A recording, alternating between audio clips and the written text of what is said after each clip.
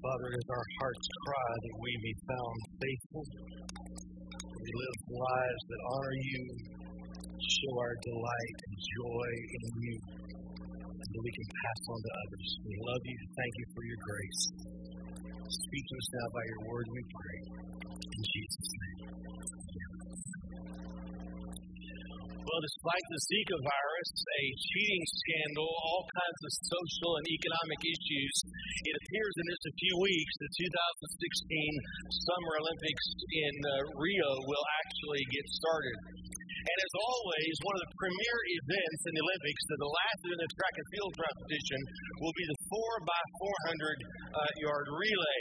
And so you know how that works. The team with the four fastest runners from each country, and they get together and each one runs one cycle around the track. Now, speed's crucial because the idea is to win the fastest in the race. But as they got to do that, they have to successfully pass the baton from one person next. So the same baton the first runner begins with has to be the baton the last runner crosses the finish line still holding. But there's one more challenge.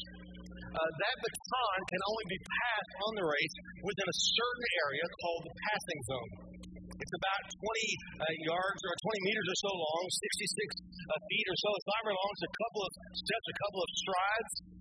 There's a limited time that they can do that. So if you pass it before that box or after that box, you're disqualified. So you got to get the baton there. So think about all the things that the runners have to think about: their speed, their pace, their form, their opponents, the baton, the pass, and the passing zone. The whole team wins. They medal. They get to stand on the stand, hear their anthem played. Only if that gets all the way there and it is passed. Now in this race, actually, United States comes back and wins this on the very last lap. It's pretty fun to see. But now you and I may never ever win an Olympic relay race, but for Christ followers, the Bible pictures our life as a race. Here's what the scripture says. It says in Hebrews chapter 12, it says, "Since we are surrounded by so great a cloud of witnesses, let us lay aside every weight and sin which clings so closely, and run with endurance the race that is set before us. Run that you may obtain the prize." Now, our race of faith is more like a marathon than a sprint. But our faith life is not just individual; it is a relay race. We're part of a team called the Church of Jesus Christ, and we're called to pass the baton of faith from one person to another, pass the baton of faith to others. And for the past several weeks, we've been looking at our articles of faith, and what we've basically been doing is we've been exploring and examining the baton. We've been looking at what our faith is. So we looked at the character of God, the nature of Christ. We looked at the call of the church, the mission that we had to live that out. And we looked at the baton itself. But here's the idea. Those truths are unchanging, but they're not static. They're unchanging. They're meant to change our identity, our behaviors, our character, but they're meant to be passed on, to given away to others. Now, how do we do that? Well, you train for it. I mean, nobody shows up at the Olympics and runs just on race day. There's some training that's going before they ever get there. It's still happening. And so, in the same way, there is a training that goes along with it. And part of that training plan the Lord has given as designed for us, we call family discipleship. Now, we believe so strongly in this that we have adopted this as one of our core values. So the shared convictions that we share as a church. There are 6 of these. I think called core values. Here they are. They're biblical authority, life transformation, family discipleship, caring relationships, global missions, and audacious faith. And right in the middle of them, family discipleship, and the kind of subtitle of that is passing the faith to the next generation. And that value is worked out through all of what we call our next generation ministries. That's our preschool ministry, our children's ministry, our middle school and high school ministries. And there's an initiative of that in the area of family discipleship. And here's how we describe that. Living Hope's family discipleship ministry is an initiative by which our church family and next generation discipleship ministries will partner with parents to affirm and equip them to leverage ordinary family life, to enjoy God, apply the gospel, make disciples, and build a legacy of faith in their children so that together we will pass gospel faith to the next generation. Now, leave that there for a second, guys. I want you to see something here as well. It's very intentional. It connects church and home together. It's affirming the role of parents. But now, as we're going to explore this idea of family discipleship. But as we do this, I want to give a little kind of a warning here. Because the tendency, I think, sometimes is if you're single, or if you're an empty nester, or if you're a senior, to say, oh, that doesn't apply to me. I can check out now. I'm done. But I want to point something out. It's an initiative by which our church family and our Next Generation Discipleship Ministries will partner with parents. Church family, Next Generation Discipleship Ministries, parents.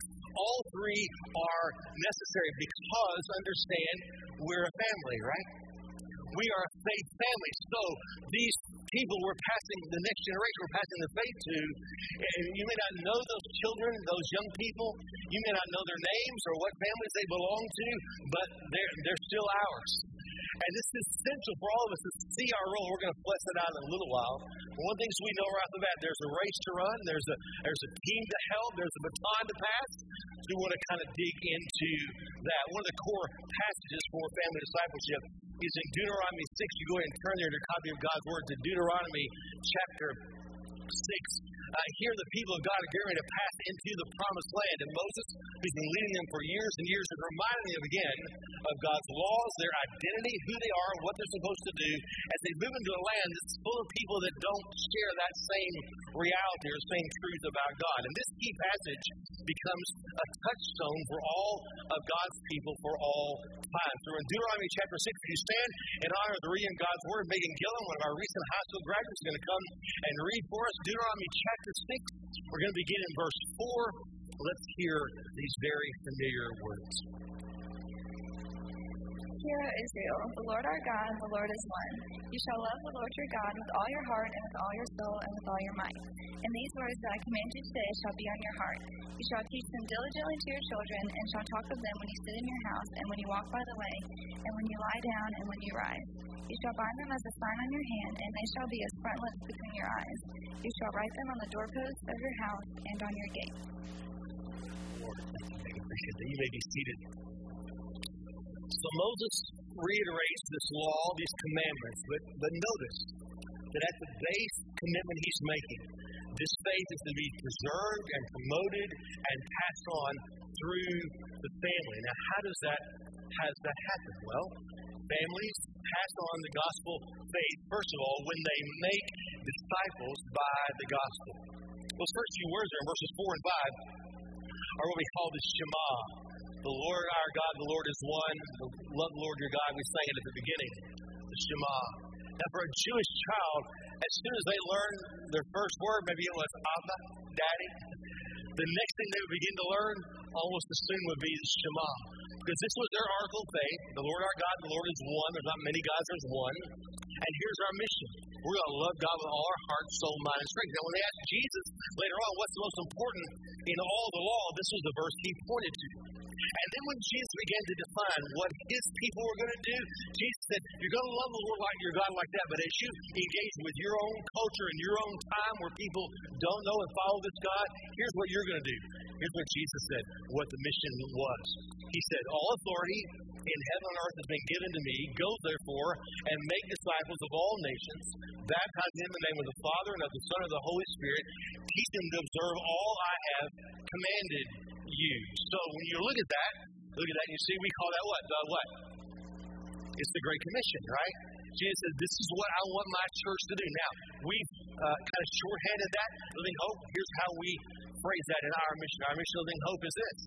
We are leading more people to anchor their life and their hope in Jesus. Now, when Jesus said this, he said, you go and make disciples. That's imperative language. It's a command. And it's not just for preachers, it's for everybody. And it's not just on Sundays, but it's all days. Because that word, go and make disciples, literally means as you are going through your normal life. So engage and build relationships with people who don't know Jesus and talk to them about Jesus and the gospel so they come to know and trust Christ. You help them begin to grow in their faith and put their hope and life in Jesus so that they'll meet somebody who doesn't know Jesus and they'll share. And this goes on and on and on. That's kind of the plan that he that he has. Now that's for all Christians. It's for all of us, but there's a specific responsibility in this disciple-making calling that's given to Christian parents. You look in verse 2 of Deuteronomy 6. He says, I want you to fear the Lord your God, you, your son, your son's sons, by keeping God's statutes and commandments. And then verse 7, you shall teach them diligently to your children. Verse 20, when your son asks you in time to come, what's the meaning of these testimonies and statutes? You'll say to your son. And so here's that calling. Now here's the thing. If you're a Christian and a parent, you got the calling to make disciples as you are going. And here's the deal. The first person you're going to meet as you're going, more than likely, is just a couple of doors down from your bedroom. They're in your house. You live with them on a regular basis. Your own children, created to know and love God by design, but yet they are sinners. We know this because we see it so early. You never have to teach a child to say they're sinners. Here's the evidence. No.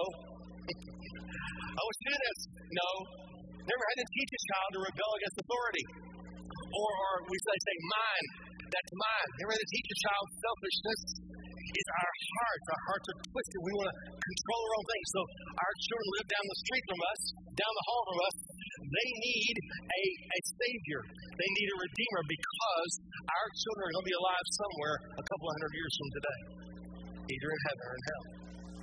It's a pretty serious thing. It's to start at home. So in our Articles of Faith, Article 13 on the family, here's what it says. Children from the moment of conception are a blessing from God, and parents bear the primary responsibility of training them in the discipline and instruction of the Lord. The primary responsibility to be the faith trainers of children falls to parents, maybe guardians and others, but those that are, yes, to protect, to provide. But listen, the most important thing about your child is their soul. It's not their education. It's not their athletics. It's not their opportunities. It's not making a positive contribution to society. The most important thing about your child is their soul and how they relate to God through Jesus Christ. Now listen, you're not responsible to save your children. Only God can do that. You're not even responsible to make them follow Him or love Him. Your call is this. Ephesians 6 says this. Parents, bring your children up in the discipline and instruction of the Lord. I love the way one guy put this.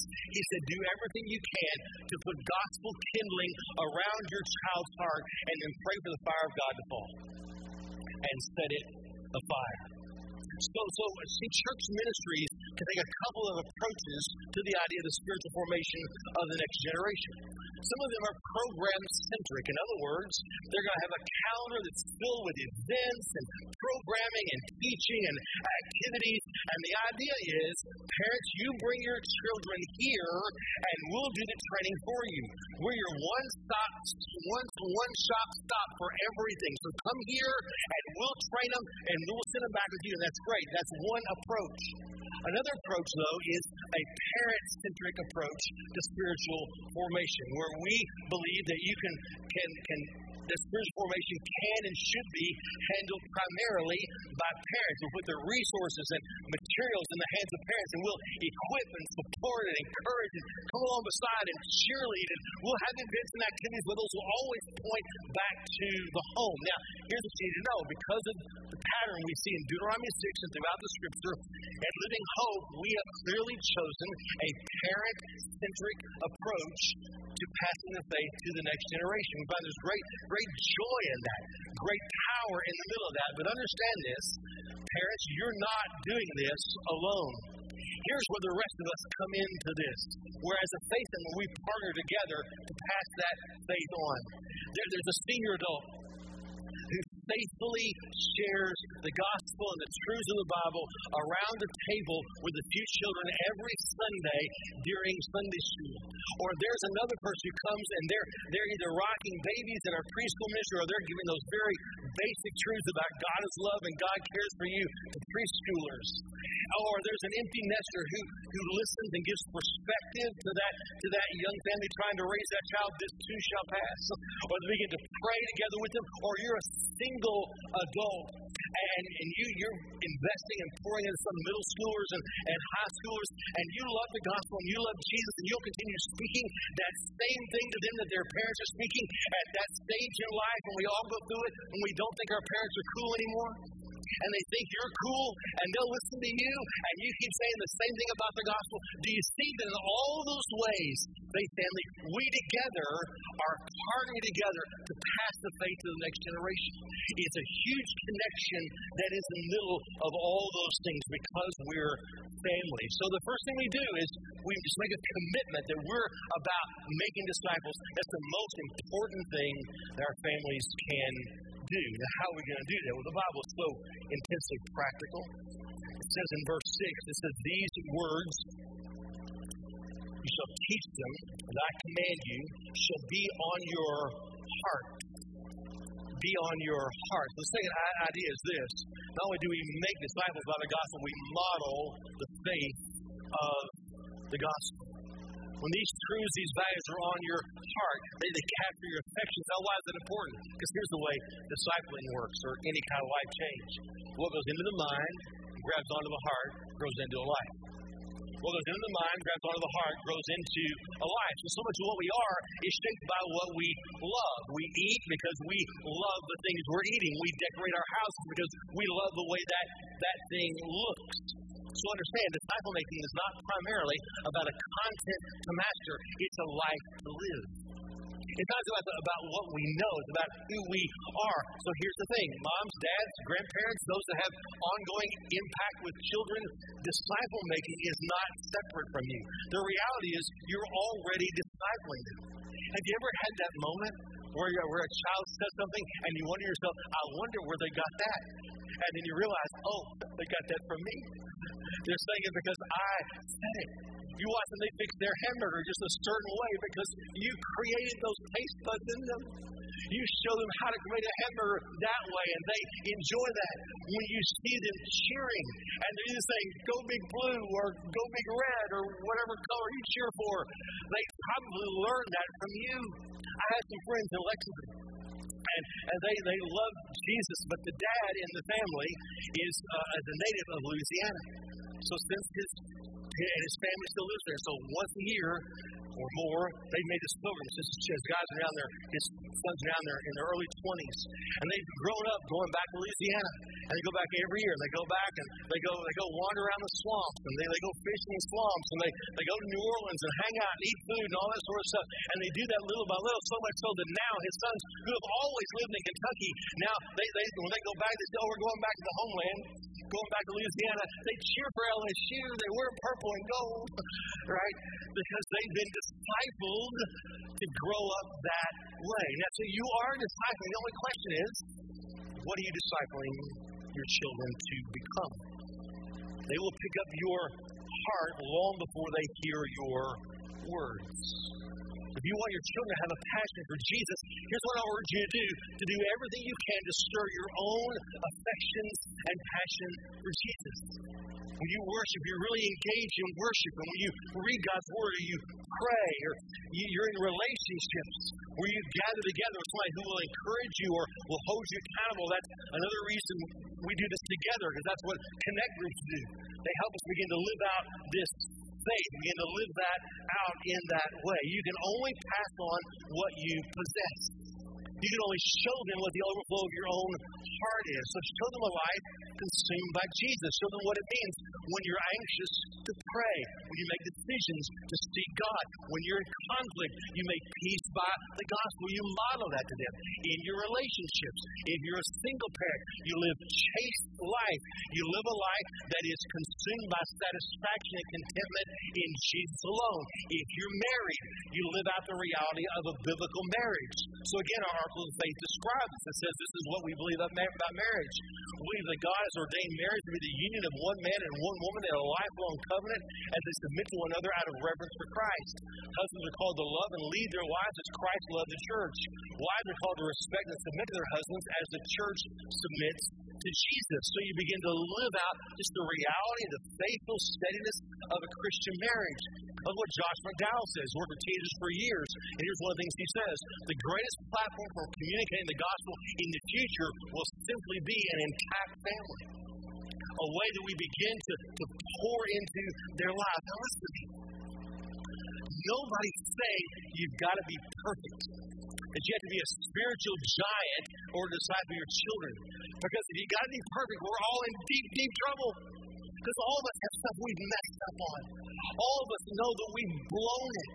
I look back on things I did with my son when he was younger, and I think, what was I thinking? How dumb was that? And I look back and I grieve over some of those things. I look and I see, what in the world was I thinking in that moment?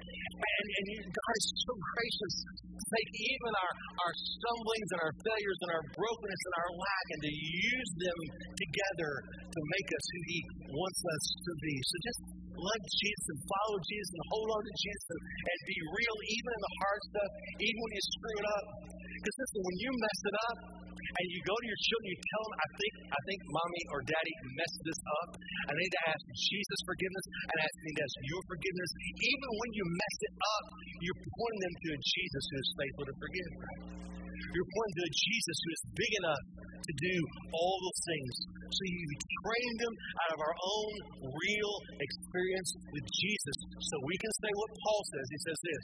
He says, imitate me as I imitate Christ. So we're going to pass the gospel of faith. We're going to make a commitment to make disciples by the gospel. We're going to model the faith of the gospel. Thirdly, we're going to intentionally plan to disciple with the gospel. You see, this can't just be passive. We're not doing this kind of hoping it'll all kind of suck in somewhere where they just kind of watch us. Discipling is intentional engagement. It's conversations. There's truths to pass on. There's applications to make. I love what Psalm 127 says. It says, like arrows in the hand of a warrior are the children of one's youth. So if our children are arrows, when you shoot an arrow, you've got to have a target. Something you're pointing to. We say with our race imagery, you got to stay in the lane that will lead you toward loving and following and knowing Jesus, living Him out. So here in Deuteronomy 6, what Moses does is he describes a regular training rhythm for families. There's three elements, and this is how we're doing our training through our Next Gen ministries. Three elements: time, moments, and milestones. Time, moments, and milestones. I want you to know, as we walk through these, that none of these are adding events or programs or stuff to your family schedule. For the most part, this is leveraging your ordinary life and relationships for the sake of discipling our children, for introducing them and bringing them to see the reality of the gospel. So let's look at these. The first one is time. Here's how we're defining time. That we build time into the family's rhythm for the purpose of thinking and talking about and then living out the gospel. Now, I've had lots of conversations with moms and dads, lots of conversations with families, and you ask them to describe their schedule. And consistently, here's how it's described to me: we're crazy busy. We're crazy busy. So much that, and it's good stuff.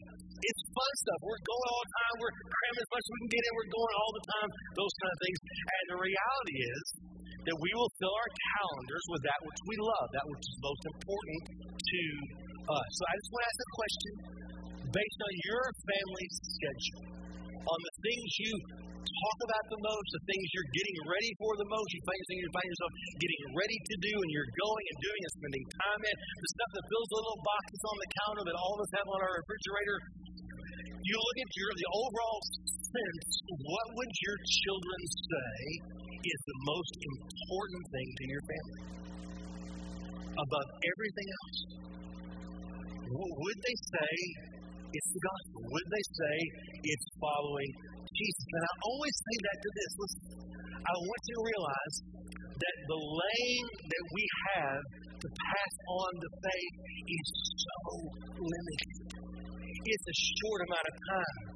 Listen, birth to 18 goes like that. Remember when our son was born, all these sweet little ladies at the church came and said, "Oh, that's so wonderful. You said they're coming. It's so good. It's going to go so quick." And you say, "No, I'm just trying to survive for tomorrow." Really? No, it's going to. And they were so right. It goes like that. It's so quick. And here's what we know. Everything we're seeing now tells us that the heart disposition of our children toward matters of faith many times is already settled by the age of 14. The time is very, very brief that we have. So we want to pray another prayer Moses prayed in Psalm 90. He said, teach the number of our days. We may gain a heart of wisdom. Paul came along and said, redeem or make the best use of the time. We've got a way to do this. So when we talked last week about living God's will, we talked about this last week. God says, you've been bought with a price. So I'm going to lay first claim to your life. So love the Lord your God with all your heart, soul, mind, strength, time, all your hours, all the little blocks on your calendar. So underneath the priority of verse 5, love the Lord your God with everything, are some priority commitments. And this is one of them. That you make a commitment to be here to worship on Sunday morning and to have your children in our Sunday school and Bible study environments for preschoolers and children, middle schoolers and high schoolers. Make sure that they're there and they're a part of that. And make it a non-negotiable commitment of your family.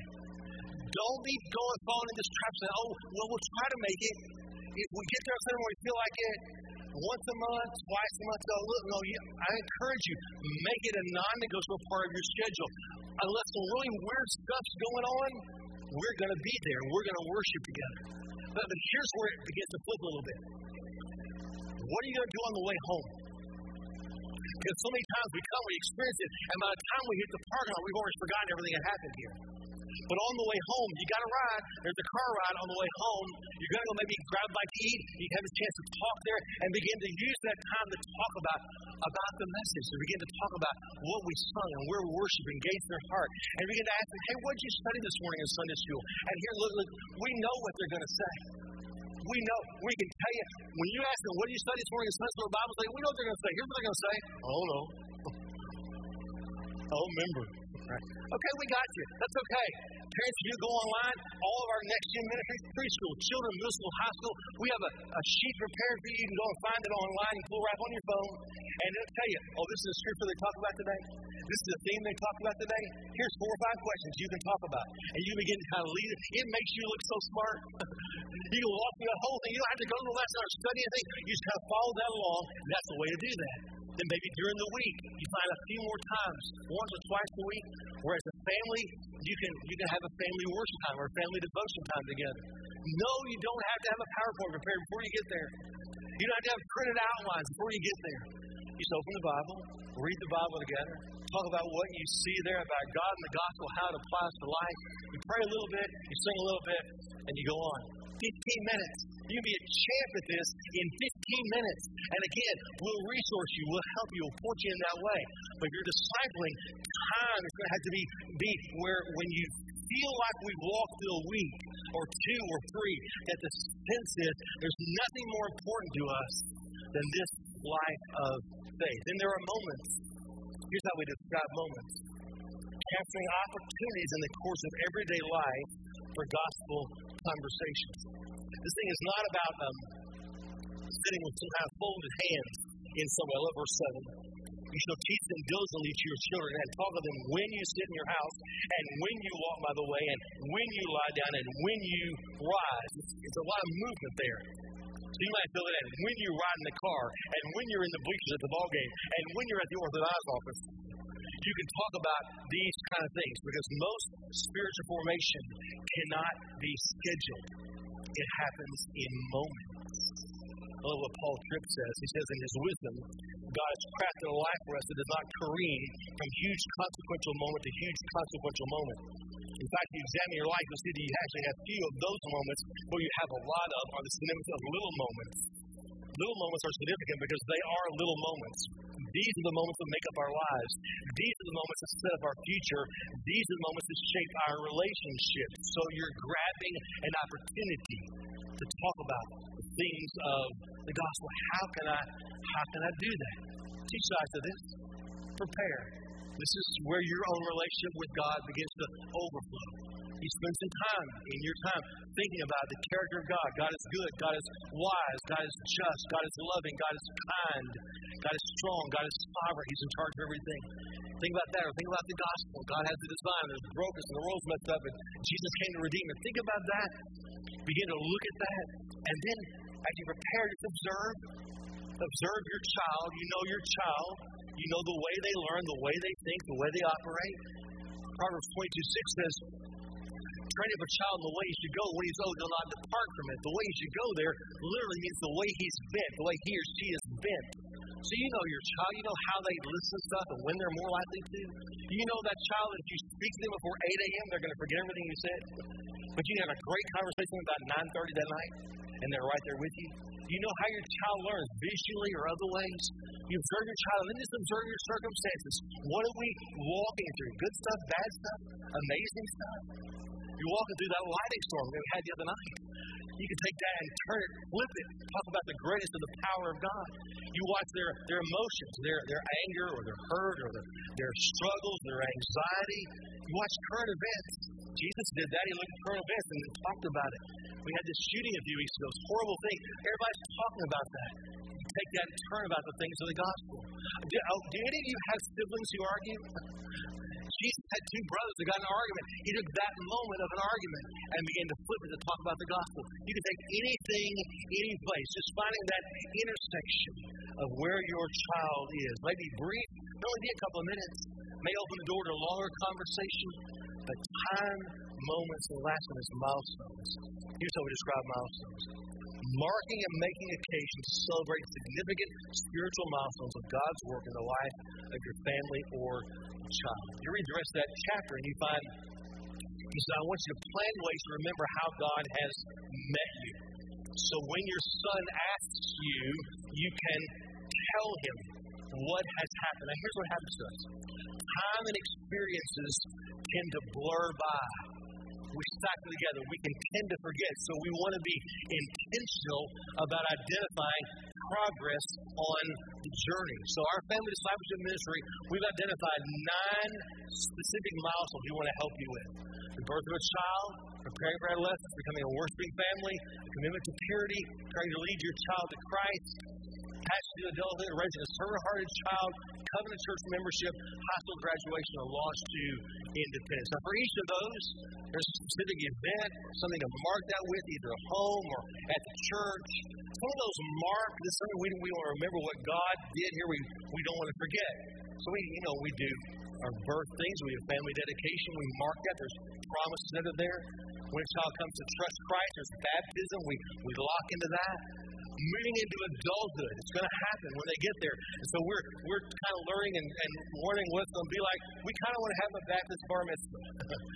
When a child turns 13, this is what it's going to mean to move into your life as an adult. And here's how we're going to come alongside you to begin to own your own faith. Others are there to make a certain character trait. So we want to raise servant-hearted children, not selfish children. Train about generosity or about purity in a world that's so awash with so many different things. Parents, you can do this. You can begin just to walk through this journey of life with a God-word eye. And you can be individualized in that. And listen, our next gen ministries stand ready to help you. We're going to resource you with this. Twice a year, we're going to have what we call a parent summit. Our next one is in September. And we're going to spend this, actually give a few hours on a Saturday. And we're going to train you how to think about each one of those milestones, how to begin to make that work in your family's life and help your children see the big work of God. Time, moments, and milestones. We're called to make disciples. We're going to model the faith, and we're going to live that out in a practical way. So parents, you're called to pass that baton of faith. Michael reminded me a minute ago that when that baton is passed, there's 2 or 3 steps there where they're both holding it, they're running together, and then you let it go, and then move on and run with that. You look at that, and God's placed a soul in your care. And that's wondrous, and it's terrifying, and it's joyful, and it's overwhelming. So, Mom and Dad, I want you to know, you can do this, but you need Jesus. You really need Him to help you with this. He's bigger than your frailties. He's more powerful than your weaknesses. He'll come along. He'll help you. But so will we. We as a faith family, we will come and work with you. All of our next gen ministries and all of us as a faith family, because we're all a part of this. So I want to end together this morning by affirming that again. So would you stand with me, please? And I want to read this scripture, which is a declaration of our faith about passing the faith to the next generation. Get that in your mind, and let's read this good and strong out loud together. I will extol you, my God and King. Every day I will bless you and praise your name forever and ever. Great is the Lord, and greatly to be praised, and his greatness is unsearchable. One generation shall commend your works to another, and shall declare your mighty acts. On the glorious splendor of your majesty and on your wondrous works I will meditate. They shall speak of the might of your awesome deeds, and I will declare your greatness. They shall pour forth the fame of your abundant goodness, and shall sing aloud of your righteousness.